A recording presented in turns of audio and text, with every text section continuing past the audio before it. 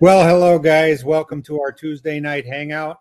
As you can tell, we've kind of changed our intro up a little bit. We are now on a different platform, and it seemed to work pretty well. I was pretty impressed with it, and like to welcome Brian and Will to the show tonight. Hey, guys. What's going on, guys? Good to be here. Really like that intro, Eric. Yeah, that was awesome. It turned out pretty well. Hopefully later on, we have another one coming in. There is Mark. Mark is here. Hey, guys. What's up? Shane is working on doing some stuff in the house right at the moment, so he may join us a little later, but I'm sure he's in the background listening to us. So anyways, a little bit from last week about Shane's motor.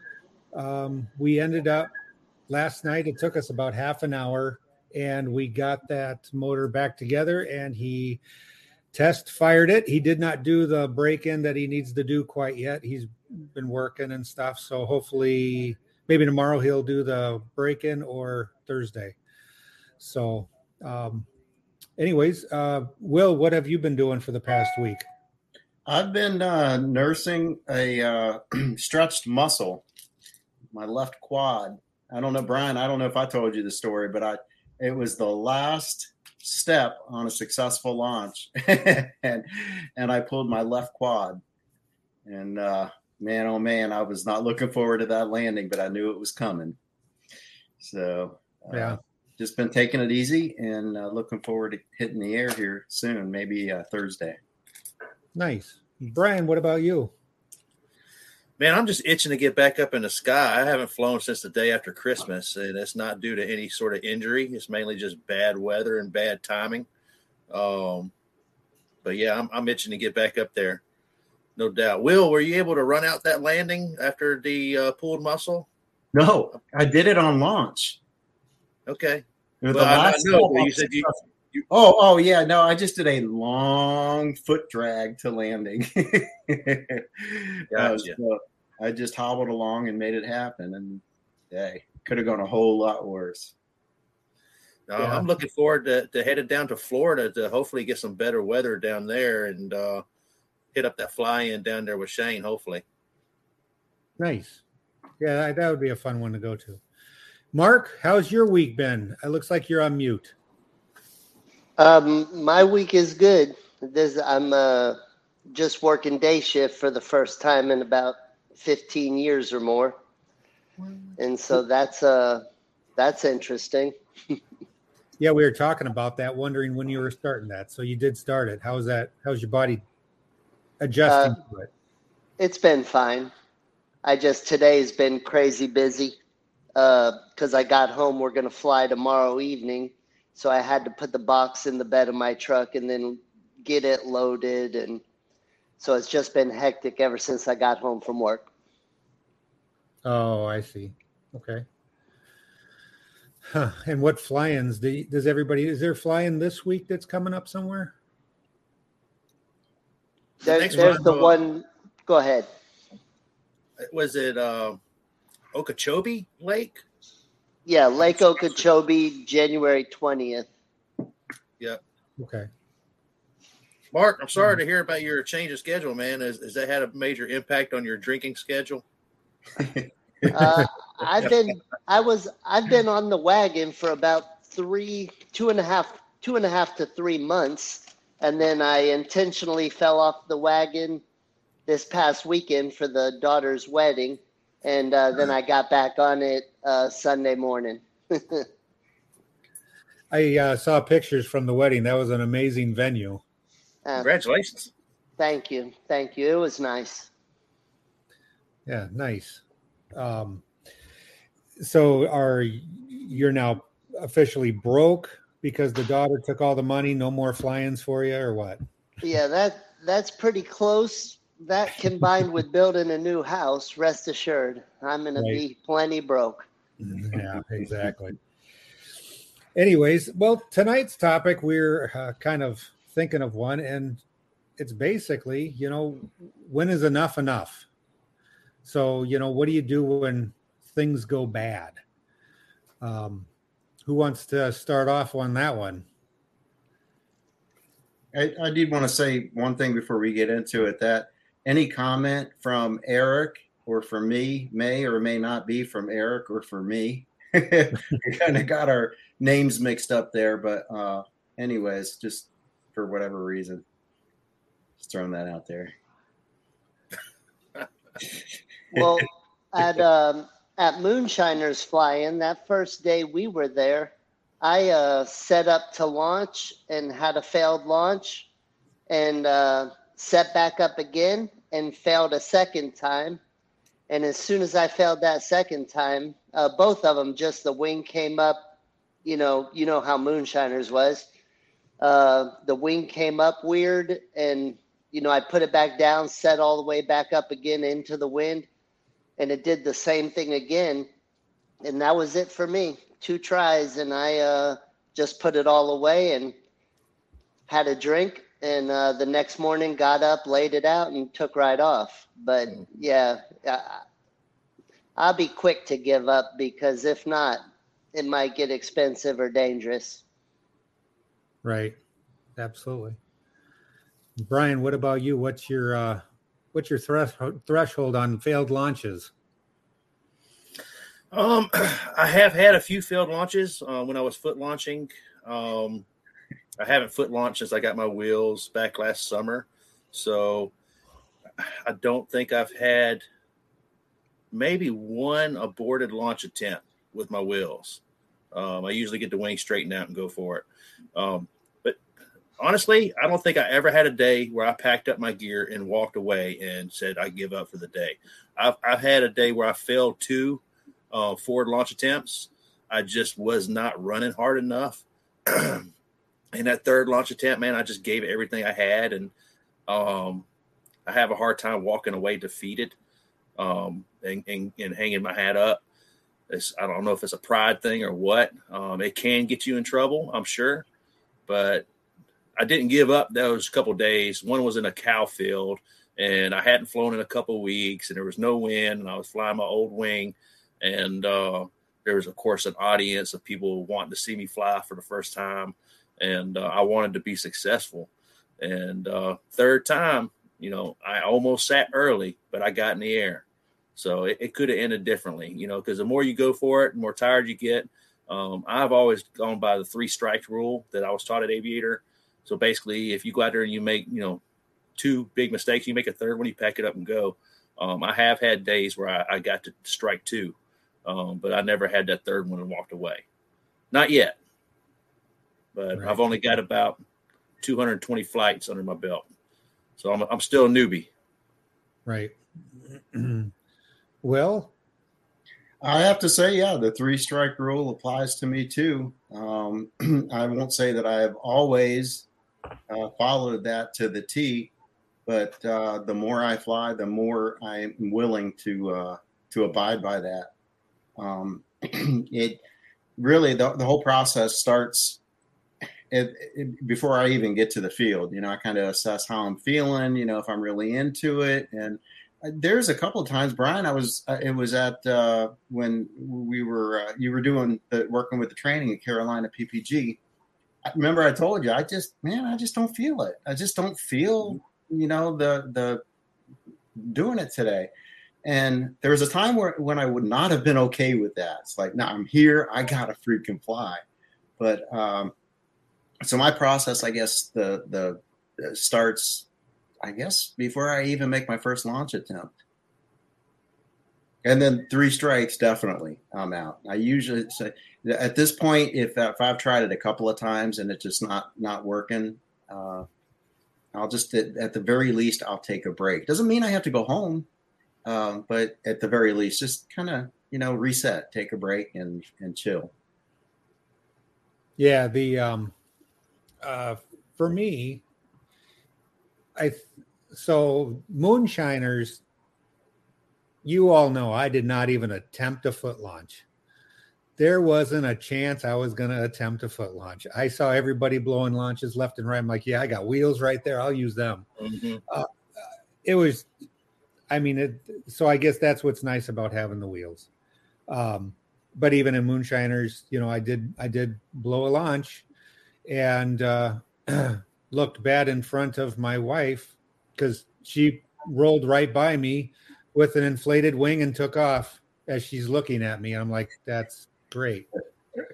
But I think I have had the 3 launches that I've failed when I was doing foot launch. And kind of like Brian, I pack it up to the side and then I'm going to start my next 3. Now, has that, have I destroyed things? Absolutely. I've done stupid things, like try to launch with my trimmers all the way out, realizing I cannot run 20 miles an hour. So, but I figured if you give it enough gas and you jump into the seat, you'll get up to that 20 miles an hour. Doesn't work that way. So there again, now you're replacing a prop. Do you pack it up then? I don't know. I didn't. I replaced the prop and realized my trimmers were up, pulled them in, did another launch and took off and flew. Now the day I broke my prop doing a forward launch, I basically, my posture was off and I gave it gas and I drove it down to my knees and broke a prop. I walked away that day because I didn't have another prop. And if I would have, I probably wouldn't have made another attempt at it. I've had plenty of days where I never make it out to the field because of, you know, doing the mental and physical pre-flight check of myself. You know, is my mind in the state of mind where I need to be flying? You know, sometimes I don't pass that. I just don't feel like doing it. I definitely don't cave to peer pressure when I'm in a place when everybody else is flying, and I don't really cave to that too much. But I don't give up. When I get out there, I bring my gear out there. I'm not going to give up very easily, though. But right. It is sometimes pretty easy for me to give up before I get there, though. Does that make sense? Oh yeah, definitely. Oh, yeah. You know, we've gone out flying or went out on the intentions of flying and got out to the airport and realized the winds are just maybe a little iffy. You know, going on trikes around that 7 mile an hour range, and with the trikes, it's kind of hard when you inflate that at that wind speed. It wants to pull you backwards a little bit, which can get a little scary. So we've kind of that 7 mile an hour. If it's at that point, we'll usually not fly. But I've gone out to the field where I've had during the pre-flight found things that were loose and I didn't have the tool to tighten it up, and I will try everything. I'm sitting there with channel locks trying to tighten a screw, or sitting there with wire cutters trying to tighten a nut so I can get up in the air. I mean, unless I don't have, I can't get that bolt tight or that screw tight, I'm not going to fly. But if I can get something tight, I'm going. So the Daniel Roush in the chat, he says, still no broken props for me yet. So that's good. Yeah, that is awesome. Mad Sloper in the chat asked me how many spare props that I take with me when I go fly. I do have a spare prop with me, but I've only broken one prop. And so the spare prop I have is because of the one that I broke. And so it was a wooden prop. And knock on wood, I never have to use it. Right. If I break a prop, though, I can tell you this. It will be probably the end of my flying for that day, knowing myself the way I do. Has anybody ever broke a prop and flown and continue to fly that day? Like in a Me? flying? Who, me? Any of you? Oh, I haven't. I have broken a prop and then I had a 3-blade as a spare, and I put that on. That's when I had it full trimmers out, and I jumped into the seat thinking I would be able to jump and get to 20 miles an hour. Didn't work, but I did break a prop, and I replaced the prop. And actually, what it was is I took the prop off of my trike, and I put it on my foot launch, and then I continued flying. So that I have done. Nick Griffith takes a whole motor out. Yeah. I guess whatever. Do you all hold yourself to that? Like, okay, do you hold yourself to that 3 strikes rule? In other words, do you actually give it 3 strikes, or do you ever get to the point where you're like, okay, I tried a couple of times, and I'm going to take it easy? I usually go until I'm just beyond frustrated. And at that point, it's best if I just not fly, because I'm not in the proper mental. I'm not in the right mode to fly, because I'm upset with myself. So Yeah. I asked myself the question is, what were those mistakes? Because, what do you classify as a mistake or a strike? You forgot to put your sunglasses on before you took off, or you clipped in backwards. That's a bad one. Certain things are pretty minor. And I look back at those 2 strikes. If they were minor, then, I think I'm probably okay. But if you're getting in there and you're making stupid mistakes and you've made more than one, you probably ought to walk off the field. Stuff that better and you're making the mistakes, those are strikes. Yeah. I've made this mistake a few times. So packed up our little trailer with all of our stuff and get out to the field where we're going to fly, which was 3 hours away, and realize you forgot your wing. Yeah. I will tell you, I did not fly that day. Strike 1, 2, or 3 right there. Exactly. And then the other one was I loaded up the trailer and went out to our local airport and started unloading a trailer and realized I forgot Jade's wing. I flew that day. No, I'm joking.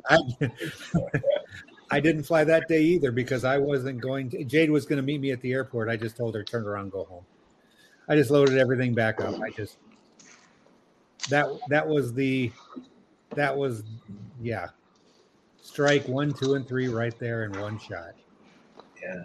So shortly after the time you left your wing, Eric, I went to the field with some of my friends, left my wing, and a buddy of mine said I could fly his 20-meter Gen Falcon. And so I gave it the old college try, and then I ordered a new prop. It was a fail. So I still have not flown a 20-meter Gen Falcon. So what size meter wing do you normally fly, Mark? 23 and a half. APCO Lift EZR. And we went back and watched the video on that thing, and I was just way too slow getting on the throttle. That wing, when it's coming up, you better be wide open and going, because it's not going to just get up there and stay there like my wing will. Yeah. The day that I forgot the wing and we drove 3 hours, there was a guy that trained at the same place that we trained at that had a spare 31 meter, and it was a Mac Paracharger. And I used that because I fly with a 28 meter. And boy, let me tell you, it is like going from just a standard car to a big boaty Cadillac. And I mean, you just kind of float around. And I didn't realize how much difference it is until you actually fly a wing that you're basically underweighted, for that wing. But it would be fun to get on a faster wing to see how it does. So maybe I need to supply more props for myself before I try that. But I do in the fifth wheel when we go to the fly-ins, I carry everything from any tools that I'm going to need all the way down to every spare part that I have for these things. So, and it's usually not me. If somebody needs something, I try to always have it. But I need a factory R motor. yeah, that's the one thing I don't have. But if I paint the engine block a nice tone of red, I think everybody will believe that I had one. So, but those are pretty decent looking motors. So Yeah. what else do we have that it's time to give it up when it's time to give it up? For sure, weather. If the weather is, if you're guessing at the weather and you're like, I really want to fly. The weather's crappy, but I really want to go. That's a no-go. Right. Yeah. Yeah, I mean, backing up just a little bit, if you ask yourself, what is the reason that someone smarter than myself came up with this 3 strikes and you're out rule? And I mean, I'm going to add this to see if it works. Just a sec. There we go. Pilot aircraft, environment, and external pressures. A lot of times, like, for example, a couple of days ago, I was talking to my buddy, and he was like, oh, man, I tried the launch, and I didn't have my leg straps secured. I didn't even buckle my leg straps. And I have done that, all right? But the reason I did that is because I was freaking frustrated, and it was like my 6th launch attempt. So right there, I mean, had I stopped at the 3rd one and cooled off and just, took a deep breath, it probably would have been, it turned out okay and everything, but, hey. So that's the reason I take that as seriously as I do. And I don't just make it a launch attempt that counts as a strike. I'll go as far as saying, okay, this is a brand new LZ. I've never flown it before. It's a tight LZ or whatever. I'll kind of like put all that stuff together. And if it's a new field to me, I'm going to wait until conditions are just freaking perfect or until I'm feeling good about it or whatever. And so, man, I take that a lot more seriously than I used to. I guess I don't want the flight quite as much as I as I used to, if that makes any sense. When I first started, I think I was willing to take a few more risks than I should have, and I've learned some lessons the hard way by doing that. Right. I think the biggest thing for me is when I guess I love being able to fly. I don't like to take off and land when there's people around watching. And that we kind of attract people. We've had it to where there has been people driving around town trying to follow us because we'll go up and down the Wisconsin River and they'll try to figure out where we took off or where we land. Mm-hmm. And to me, I mean, it is cool that people watch, but it is kind of aggravating because you're the center of attention. And I don't like being the center of attention because that's when I trip. That's when that's when things really kind of go bad. So our instructor says, that he does dumb stuff when the cameras come out. And I think we all tend to do that a little bit, just got to learn to keep it to a minimum. That's just the human nature, though. I mean, we all feel good when people wave at us or they take a genuine interest in something that we truly love, So, yeah, I get that. And you're right. We got to take it. Just got to check ourselves, I guess. Right. So does somebody want to answer Mad Sloper's question there or statement? I didn't see it. I have it up on the screen. It says, "You guys are scaring me into buying lots of spare parts before I even take flight for the first time." Don't worry about it, man. Yeah, don't worry about it. Your instructor has spare parts. Yeah, I mean, it's not the end of the world. I mean, if you want to be able to get guaranteed where you can be able to get back in the air that day, then you need to have spare parts on you. But more than likely, I mean, you can get a new prop or a lot of these things that were breaking the next day. So, through a lot of these.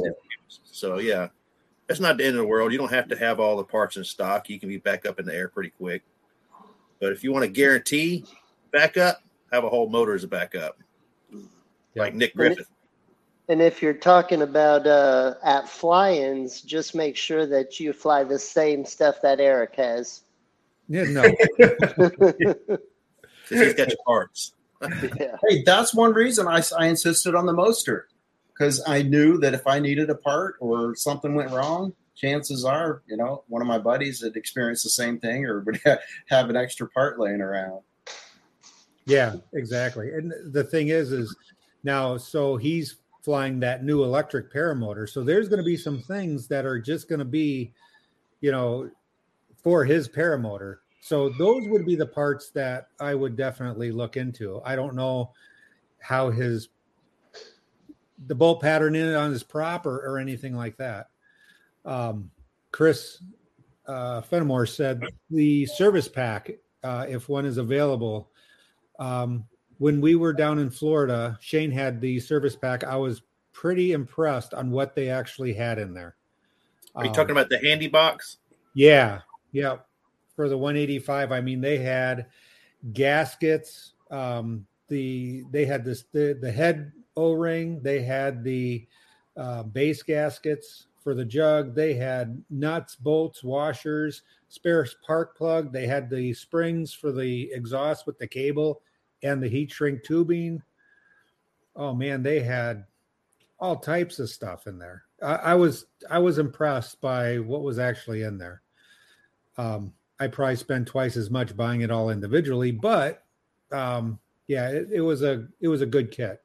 Just got to remember, if you use something out of it, replace it, order it back up.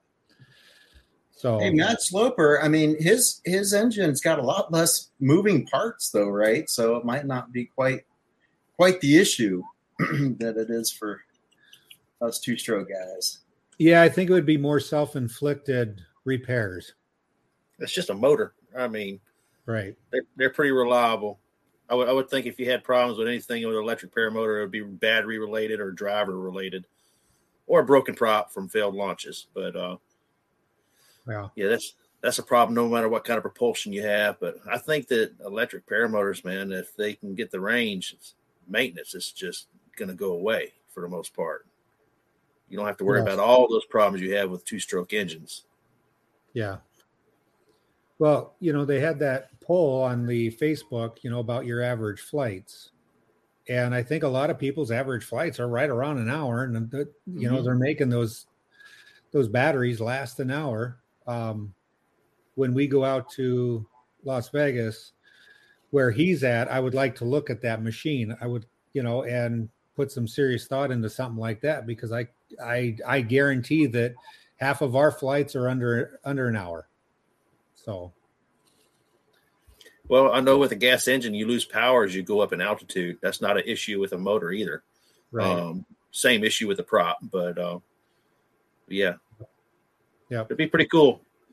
My average flights were somewhere around 30 or 40 minutes for over my first 150 flights. And then when I got my wheels, they got longer because I always took off with a full tank. Now my average flight's a solid hour. Yeah. So just rubbing it in, aren't you? Yeah, my ankle hurts, but I don't have to run. It's no big deal. I'll just wheel out there with my trike and make it look easy. Yeah. Nah, man, I love that retractor trike for sure. Yeah. We've been flying up here with the cold weather, and I will tell you that having a trike when it's cold outside is very convenient, because it doesn't matter how much gear you put on or how many blankies you wrap up in, you're still just sitting in that seat and you don't have to worry about running. So that is one thing that I like about the wintertime trike flying. So I'll agree with you there. Although I do miss the foot launch. So yeah, me too. It's going to get down to minus 20 where you are tonight, Eric. That's just not right, man. Why? It's going to get down to 20 here, and that's like cold. Let's see. Kind of looking here. I don't know. It's been cold. We're trying to get back into a warm snap and get above 0. Hey, when you sent me a picture of your trike out there on that frozen lake, guys, I'm like, yep, I can never, ever complain again about cold. Yeah. Minus 2, Brian. Can you believe that? Minus freaking 2 degrees and flying. But I tell you what, it was not. Maybe my brain got numb. I don't know. It just wasn't that bad because everything was covered up. I had my baklava on my forehead. I had my goggles over that. I had my face covered. My neck was covered. The only thing that ever gets me is I use the liners with the outer shell, and right where the cuffs are, I get a little airflow that comes in there. But I'm putting my hands down no matter what. And so it doesn't blow in there all the time. But that's the only time that anything gets a little chilly. And how long was this flight? Okay, well, I'm not saying it was a long flight. I mean, it was more of a taxi. I went up. I went basically got right back into the pattern to land. That was that little bit of air that was getting in around the wrist, that was pretty cold air, huh? I bet it was, man. I bet it went a long way. Actually, the 2 degree below 0 flight was actually long because I went from our lake over to the Wisconsin River, which is just on the other side of a little bit of land. And you can fly up and down the river looking at all the ice fishermen that are out there. And then I did get back into the pattern and land. So, but yeah, we're not talking hour-long flights. We're not talking half-hour flights. So they are definitely short. But one other thing is we ended up taking one of our chase cams that we've 3D printed. We used it, and it would have worked absolutely perfectly if one of the lines didn't get caught around the mount on the chase cam. So it did fly pretty well. Got some good footage, but it was a little crooked. So next time I go flying, which was probably going to be Thursday, I'm going to try it again, and hopefully we won't get a line caught up into that chase cam. So that's why it was crooked then. Yeah, well, it was on the sides where you're supposed to put the bridle. All I did is I went into the holes and I tied the two together so it would go either way. And instead of tying it to the plastic, I just tied it to each other. So I think it got a little crooked. But yeah, we'll try again. Well, I am looking forward to test flying the patented Lear red and black. Yeah. Red and black chase cam to match my wing. That's going to be awesome, man. Will, do you have matching shoes yet? I do. Yes, I do. Good. Indeed. I'm surprised you would ask me that question, Eric. Really? Eric, Brian. Well, I figured Todd Scandrett's pretty close to you over there. He'd probably be giving you a Cracking the pretty whip. hard time about it if you didn't have the right color shoes. Yeah, I need some blue and yellow shoes, by the way. Y'all can help me find some. Blue and yellow. I'll have to get me some yellow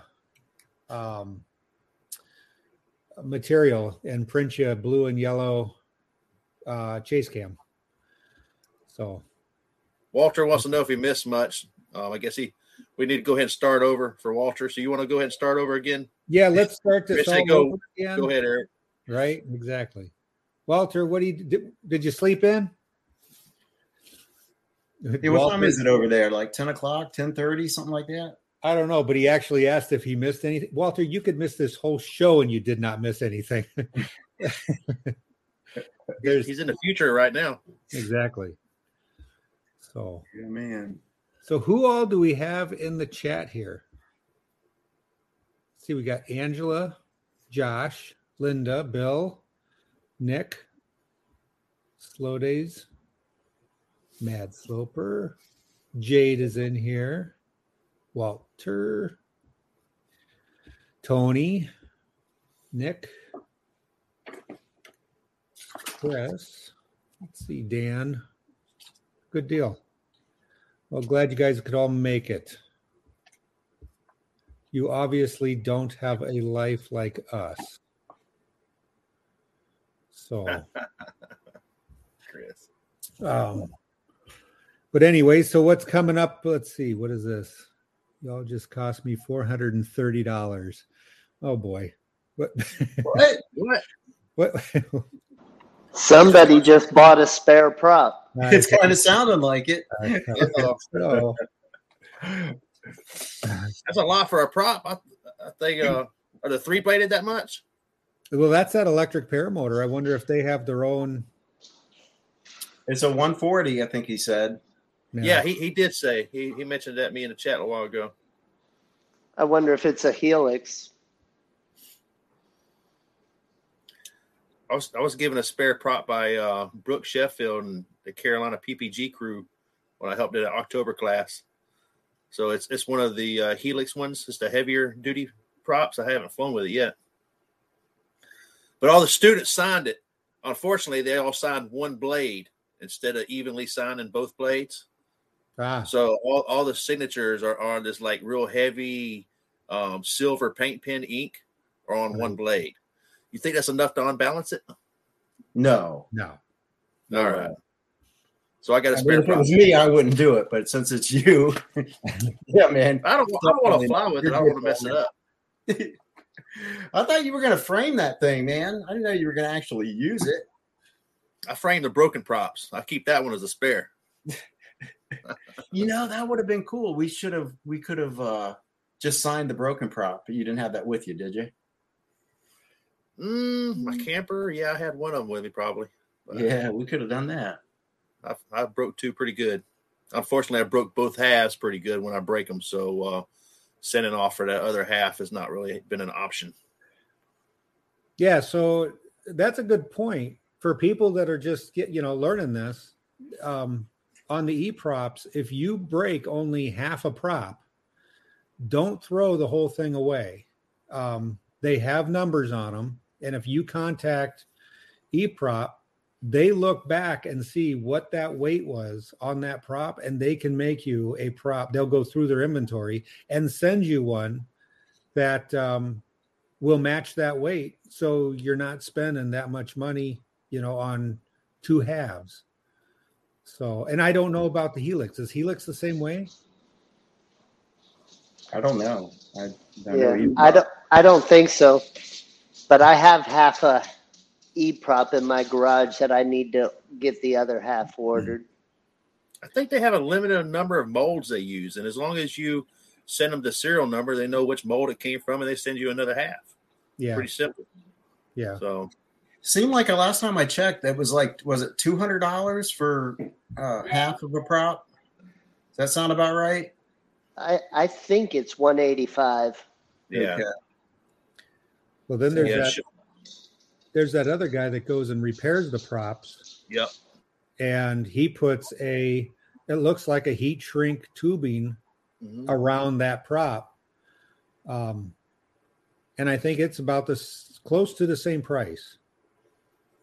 So he might be Sean Simons knows them. He can hook you up with them. Yeah. I think it's like PPG prop repair or something like that. But anyway, yeah, it's like a couple $100 to get your prop fixed. So it's cheaper than buying a new one for sure. Right. That's to fix 2 halves, I think. But yeah, I still have my e-prop. I think I should probably fix that too, or do the same thing. Just order another half. Yeah, I contacted him when I broke that last prop and sent him a picture and the measurement of just how much of the tip was knocked off of it. And he said it was a little too much for him to repair. Okay. Just a tip, huh? Just the tip. That's all it took. Just the tip can get expensive. So John here, he does it like I do. He's committed to the chaos and breaks both halves. I do the same thing. Yep. Eric's an overachiever. I am. I will be honest. I have not done any damage to a frame, and I don't know how I break a prop and not the frame. I still haven't figured that out. But Both I did. times my prop hit the frame and left a little bitty ding in the titanium. That's it. Yeah. I did wreck some LED lights with the prop strike when I jumped into the seat. And, but that was it. So no damage to the frame. What about when you broke your prop? Did the shard coming loose, did that go through your wing? Anybody have that kind of problem? Yep. I got the hoop, the main frame, 2 spars, and the wing. That was a little bit pricey. And I went inside and ordered a new Pluma, so it got super expensive in a hurry. Man. Mark just got it all over with it. One fell swoop. He wasn't messing around. He I did don't know what I it. did. Mark, I didn't have you in mind when I asked that, but when I did, I saw your reaction. Mark's like, "Yep." Yeah. From the other room, my wife just said if I do it again, I might be getting a new wife too. Okay, so that was strike 1. Did you get flying that day? Yeah. No. If you're not familiar with the sport or you're new to the sport, when I first started, and I had a pretty bad accident in flight number 6, and I did not know that stuff like this sometimes happens, and it was so bad for me that I was driving home thinking that, man, this sport's just not for me. I'm not going to continue on. There's just no way. But I mean, what I found is that sometimes, things get broken. It's just the grounds fees for this sport, I mean, and sometimes you're going to need to replace a prop or, which is what, $300 or $200, for half, or you're going to need to replace a line, which is $20. And it's not the end of the world is what I'm trying to say. So, it's not a requirement that you break a prop either. Just, yeah. But stuff happens sometimes, and we've all been there. Yeah. Now, we're not bragging about our broken props. No. I wish I could sit here and tell you, hey, I've got 500 flights and I've never broken a prop. But, we tell you the truth, reality, how it is. None of us on this panel are perfect. We've all made mistakes for sure. And sometimes they get expensive. Don't let it frustrate you out of the sport. If you're self-trained or something, you're breaking props, man, get proper instruction, proper training. You'll start saving some money on gear and a lot of frustration. Yeah, absolutely. What do you mean by that, Brian? Because that's as far as saving some gear and getting training. The saying goes, if you don't spend it on training, you're going to spend it on busted gear. Is that what you're talking about? Yeah. I think a lot of people that have been through the self-training have verified that as guests that we've had past shows. There's always a few exceptions out there, for sure. Yes.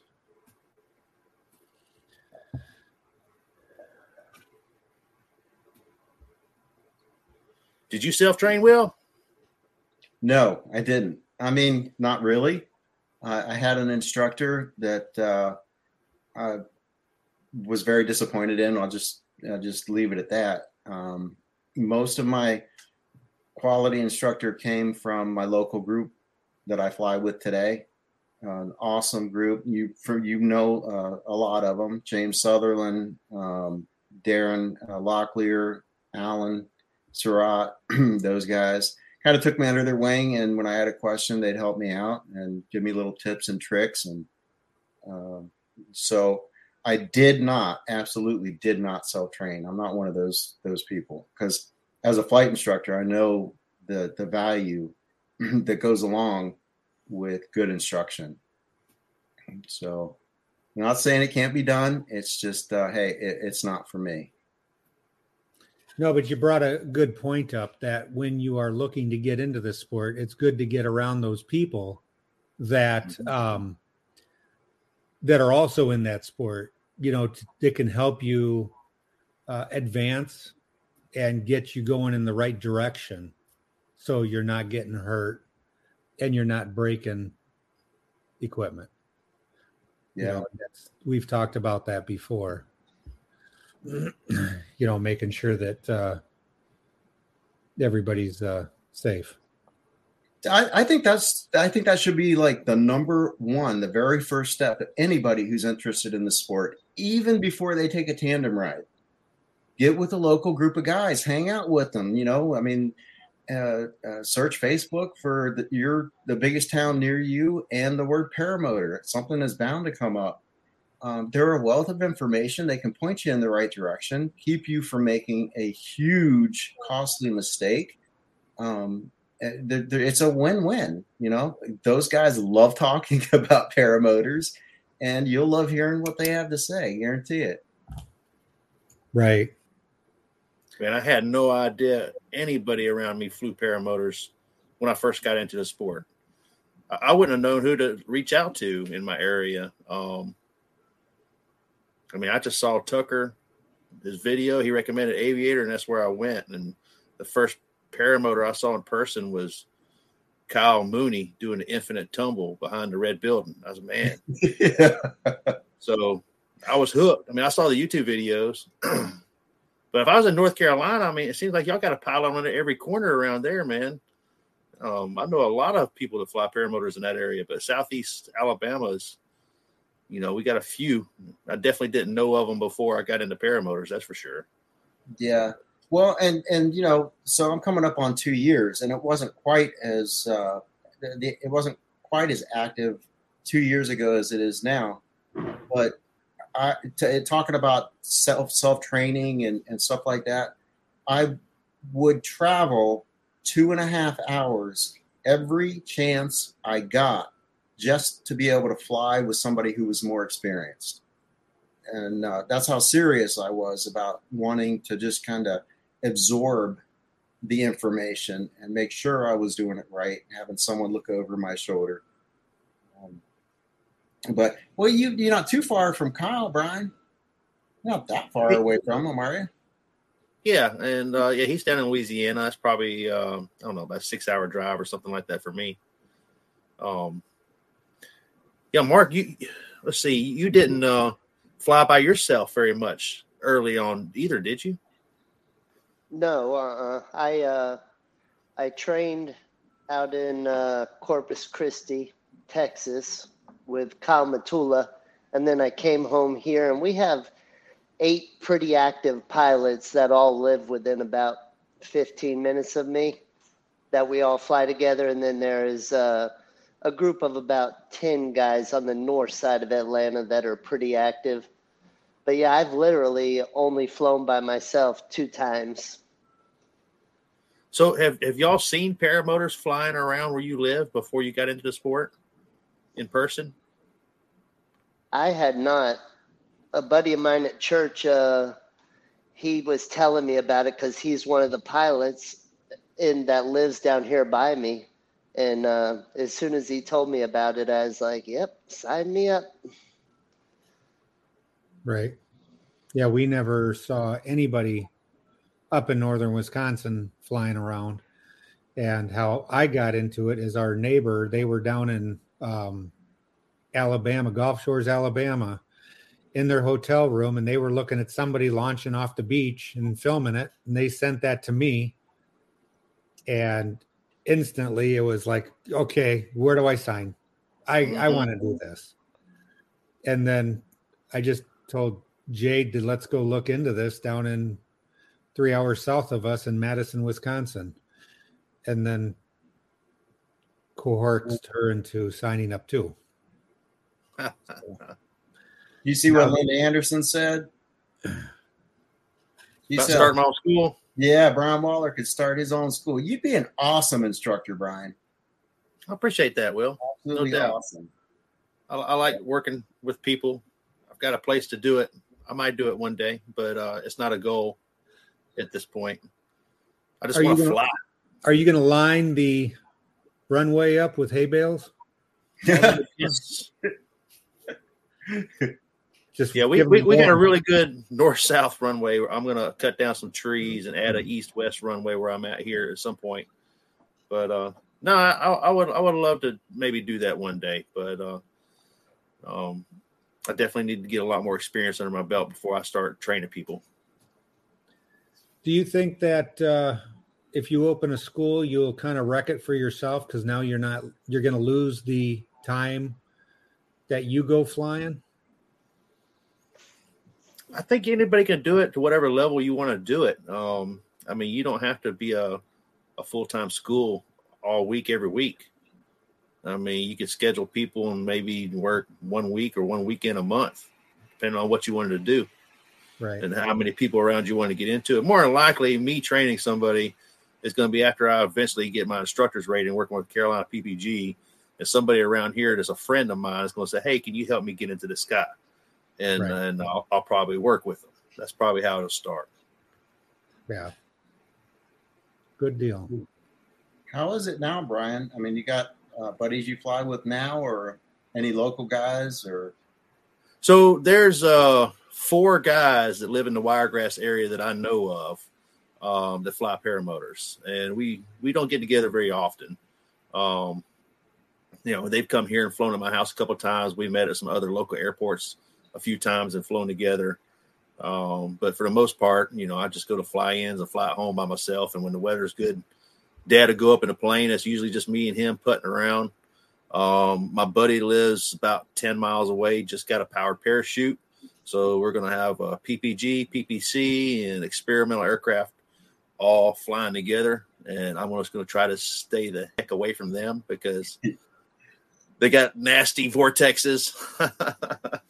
Yeah. But no, I don't have a lot of locals around here to fly with. Not like you would living around somewhere like Atlanta, Of course, you got more limitations there. You got flight space regulations, and we don't have that kind of airspace control here. We're in G airspace, and it's good. We got a lot of farmland, a lot of outs, a lot of hay bales. There's about 3 months out of the year here where every field in it's got hay bales. It seems like because of either peanuts or cotton. So yeah, it's a good place to be. It's a bad time of the year for flying here, though. Apparently, the weather's kind of bad in the wintertime. Too windy. Cold. It's not as cold as Wisconsin, but I was going to say, did you just say cold? Yeah, right. Definitely windy.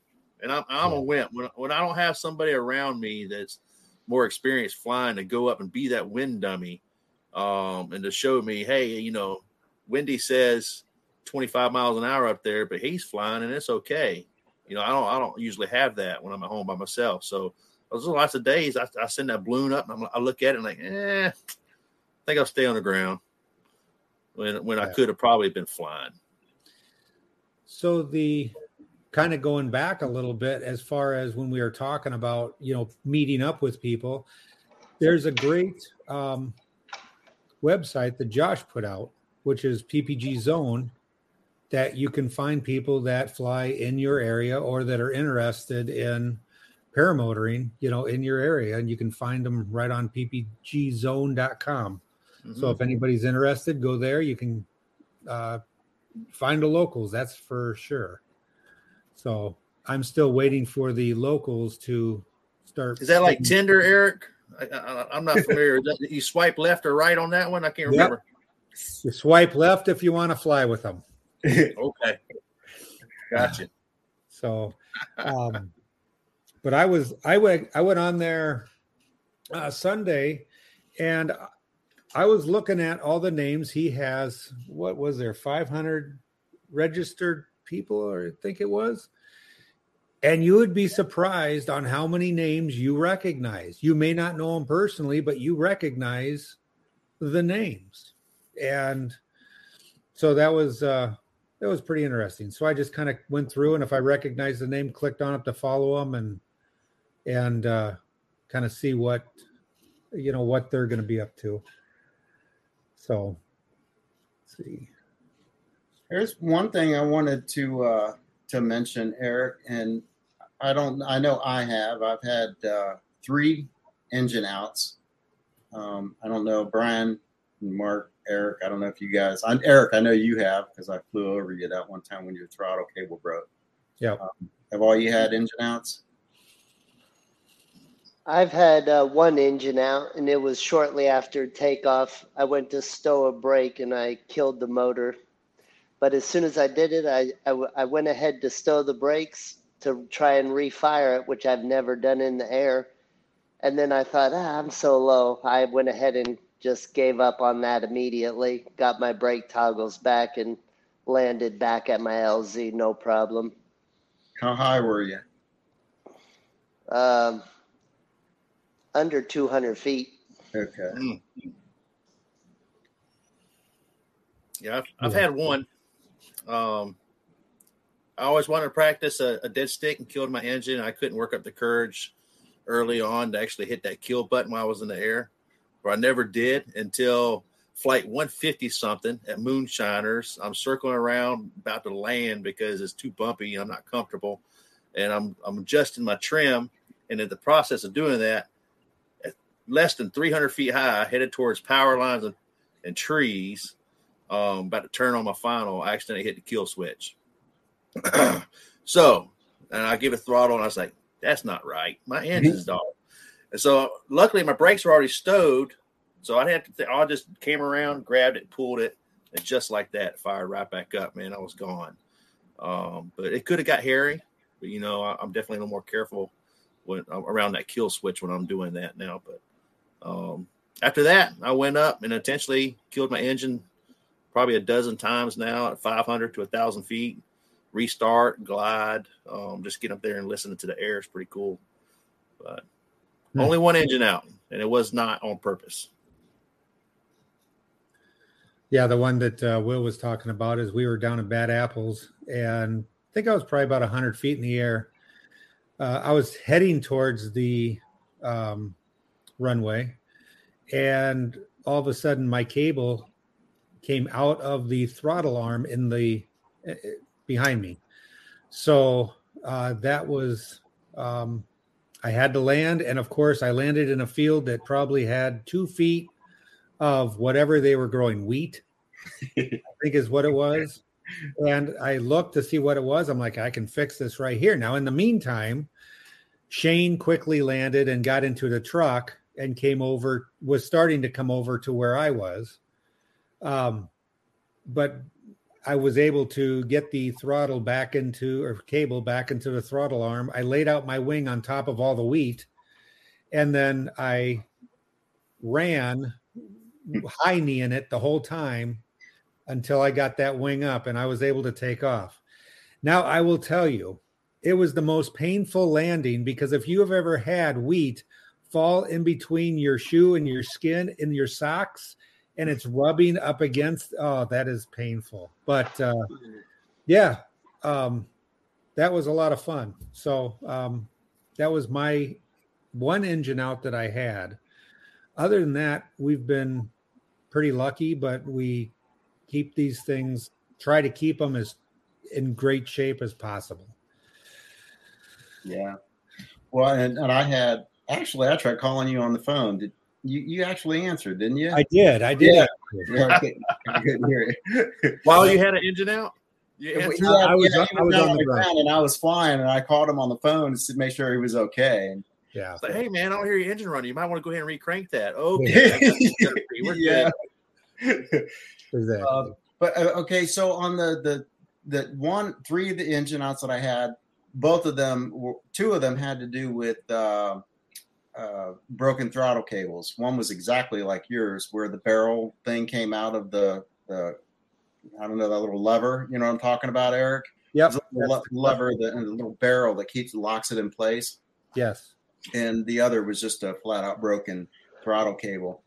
But the thing is, all 3 times it was really a non-event, and it's so long as you keep track of where the wind's coming from, and you always give yourself an out, always know where you're going to land.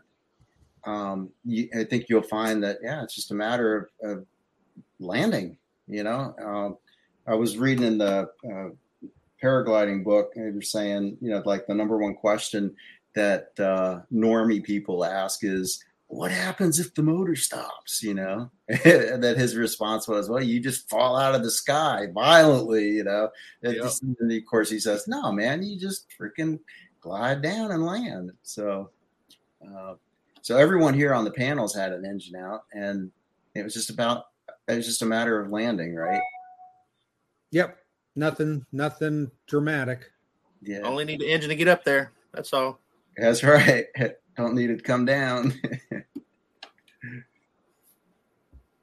John's had 3 engine outs.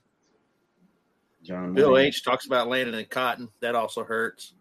Man, I can imagine. I fly low over cotton pretty regularly here. And because in southern Alabama, that's about the only snow you're ever going to see. And it's beautiful to see. But I know if I ever have an engine out 5 feet over cotton, it's not going to be fun. You're probably going to shred your wing a little bit getting it out of there too. I've seen plenty of people land in corn and come out undamaged, but cotton would be another story. Eric, your engine out was at Hodges? Yes. Yeah, that was in wheat then. I don't know. I don't know what it was. I'm from Wisconsin. I'm guessing it's cotton, peanuts, or soybean. I think that's the only 3 things they grow down there, I think. Okay. Mm-hmm. Yeah. Well, the only thing we grow up here is snow cones, so I have no idea what it was. Icicles. But whatever it was got in my shoes, let me tell you, very scratchy. So what happens? What do you do when you take off and you realize maybe you have a brake line wrapped around, or a riser twist?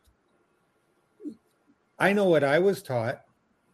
What were you guys taught as far as when you see stuff like that happens? The best thing to do is just go for it, get into air as quickly as possible, and then sort it out. No, I'm just kidding. If you see a problem on the ground while you're launching, you always want to abort. And I have made that mistake once, and it cost me a brake wrap. So, but yeah, you abort if you have the opportunity, sort it out, and then give it another go.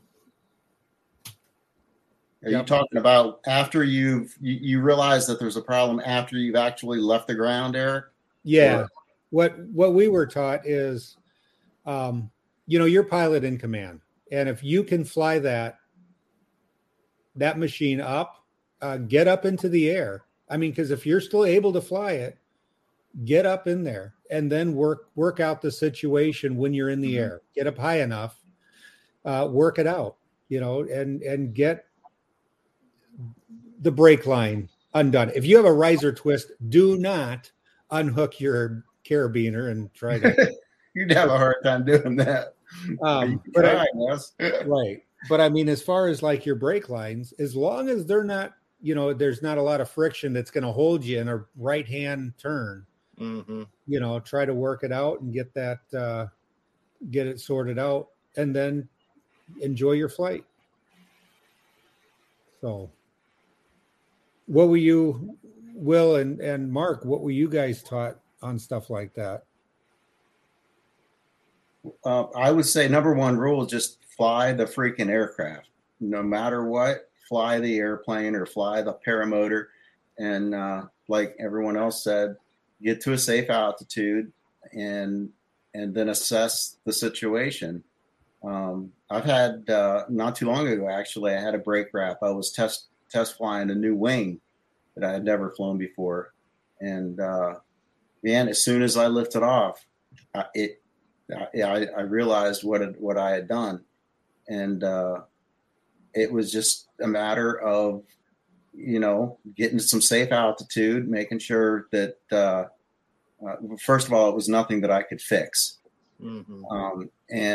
But the brakes were still responsive, and I always had the option of going up above the pulleys and using the back lines if I had to. It didn't come to that, and I landed safely and no problem. I guess I mean, it just not panicking will go a long way in resolving a lot of the issues. Right. Yeah, that's the main thing is don't panic. You're the pilot in command. Once I realized that I had a brake wrap, but my main thing was just to maintain or keep climbing and fly the aircraft and then sort the problem. Where I made a mistake was it was doing my first reverse down at Aviator. I had about 100 launches under my belt. I was finally doing my first reverse, brought it up, no problem, turning around, everything looked good. And I started to go, and I realized because I was flying with gloves, I had dropped my left brake. I did the clear to pulley and everything in my setup, but I saw it right there. I was like, okay, there it is. I got it. Still got the wing under control, and I went. When I should have laid the wing back down and checked it. Turns out that brake line was wrapped a couple times through the riser, and I climbed out. Luckily, I wasn't stuck in a left-hand turn and was able to sort the problem. But main thing is don't panic. Yep. Mark, we just saw that you just do tricks when you take off. So, I mean, I know that this is going to be a hard one for you to answer. Oh, yeah. Great tricks. Yeah. Like they're saying, just, if you're able to fly it and get altitude and try and fix it there and, just keep flying it till you get it back on the ground. Right. But in my, on my engine out, when I went back and watched the video from it, you could see where I bumped the kill switch, and killed the motor, on accident. And then everybody has horse fences, I was flying at my old house. So everybody has horse fences around there. And, and I had never really worked on spot landing. And so you could hear my breathing was very intense, as I came in. And luckily, I was able to land it there in the yard, in the middle of the yard. So it didn't matter. But you could hear my breathing get real serious. Yeah, I was looking at that. Mad Sloper, if the brake line is caught, just use the rear riser to steer the glider. You can also use the rears for your brakes. So if that line actually broke, you can use those rear risers to give yourself some flair to help you land. But yeah, you can definitely turn by those. And land and go ahead. I was just going to say land upwind if at all possible. Yep. And brake lock is a bad thing. And thinking about that and listening to you guys talk about that, if you had altitude, I think it might be a good idea to stow the brakes and play with those rear lines a little tiny bit, maybe with some altitude, and at least get an idea of how it feels, how it flies. Absolutely. I have never done that. Have y'all tried that? Yep. I have not.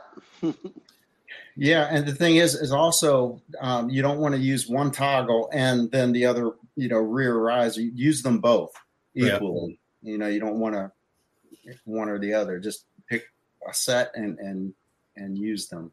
Yeah, how about big ears? Any of y'all do big ears? Any of y'all do big ears yet? Yeah. Yep. Yeah, man. Have you done it, Brian? No, man. Not even some baby ears. Oh, man. You got to get like 20 feet off the ground and just go for it, dude. Yeah. I saw what going for it in SIV class does for you. Yeah. If nothing else, it'll help your YouTube channel. There you go. Yeah, good Hey. content. By the way, I finally got 500 subscribers as of yesterday. Whoop, whoop. Right on, man. Congratulations. Yeah, be catching wheel fly before you know it. Yep. That's how it works. Yeah. So the using those rear risers for turning, we did that for our training, and then part of the PPG3 is you have to perform big ears, and so with the trikes, not like the retractor trike, but the trikes that are the dedicated trikes, like Jade and I have. Go ahead, say it. Real trikes. No, it's just a dedicated trike. Jade can't reach the lines to grab to pull for big ears.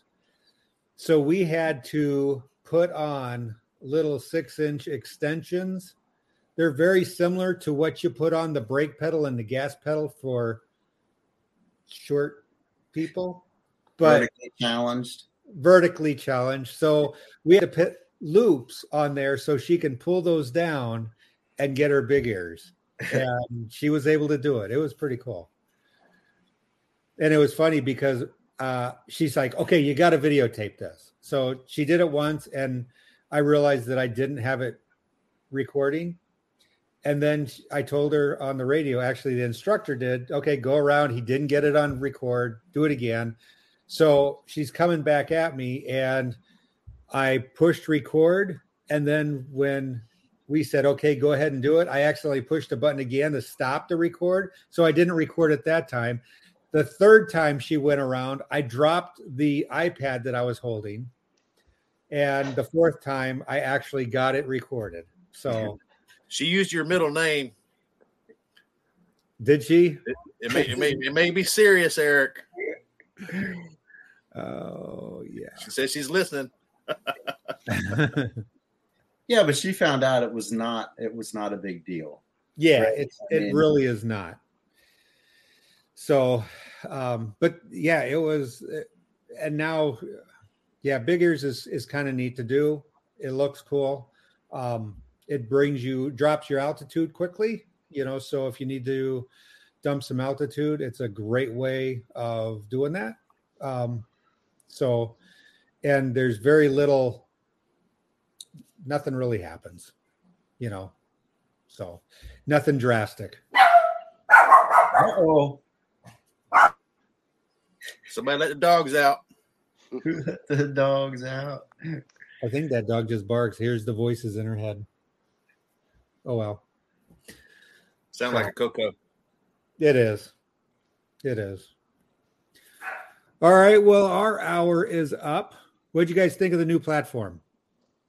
Loved it. What did they think in the chat? You guys, what in the chat? What did you think of the platform as far as the intro and everything? It's a little different than what we've been doing. It's easier for us, and we can change it up. It's kind of neat how it all works out. But if you guys liked it, let me know. Give me a thumbs up. If you didn't, give me a thumbs down. I don't care. But no, I like the new platform. It's very simple for us to use, and we need simplicity. So, well, what this next week, what all do you guys have planned? Will, what do you got planned for the week? Anything flying? Anything?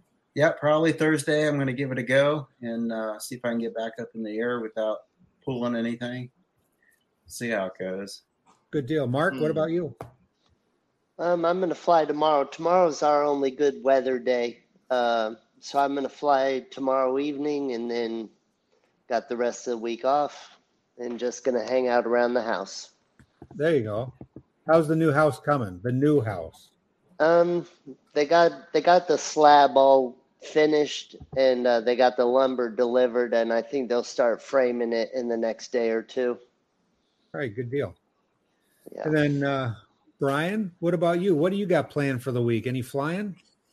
Oh man, I hope so. We need to fly our S12. We've done a little work on it, trying to get it ready to sell. And I'm looking at hopefully getting a new electric plane for my dad. He's always wanted one. So that and working on other projects is kind of what I got planned for next week, and get ready for a fly-in down in Florida. Skinny Chef Shane's going to be down there, I heard. So hopefully go fly with friends. There you go. And then, Will, how can we find you on social media? You can find me on YouTube under Will Fly or willflyppg.com. Mark, what about you? On YouTube at Paralife PPG. And Brian? Yep, ppgbrian.com takes you to my YouTube channel. Shout out to Paralife. Yes. And you can find me here, ppglear.com. Let's see, Monday nights we have Sean Simons at PPG Grandpa on his show. And then Tuesday night we're here. Tomorrow we have Girls Just Want to Fly. It's going to be kind of a great show tomorrow. If you've seen the previews, she's kind of done with it. She has a astronaut, one of the 4 of the civilian astronauts from SpaceX. She has one of them on her show tomorrow. So really looking forward to that. And then, of course, Thursday night, we have paraglidingtalk.com. And then Sunday night was a great show with Josh Perry, where he does the reviews on the videos from that week prior. And he did a good job this last week. So, guys, thanks for joining in here in the panel. Thanks for the chat. You guys are all awesome. You guys are the reason we do this, to kind of keep us all together. And that way, when we go to the fly-ins, we're not strangers. So we will see you next week. Tune in tomorrow for a show. It'll be good. Take care, guys. Good night. Peace.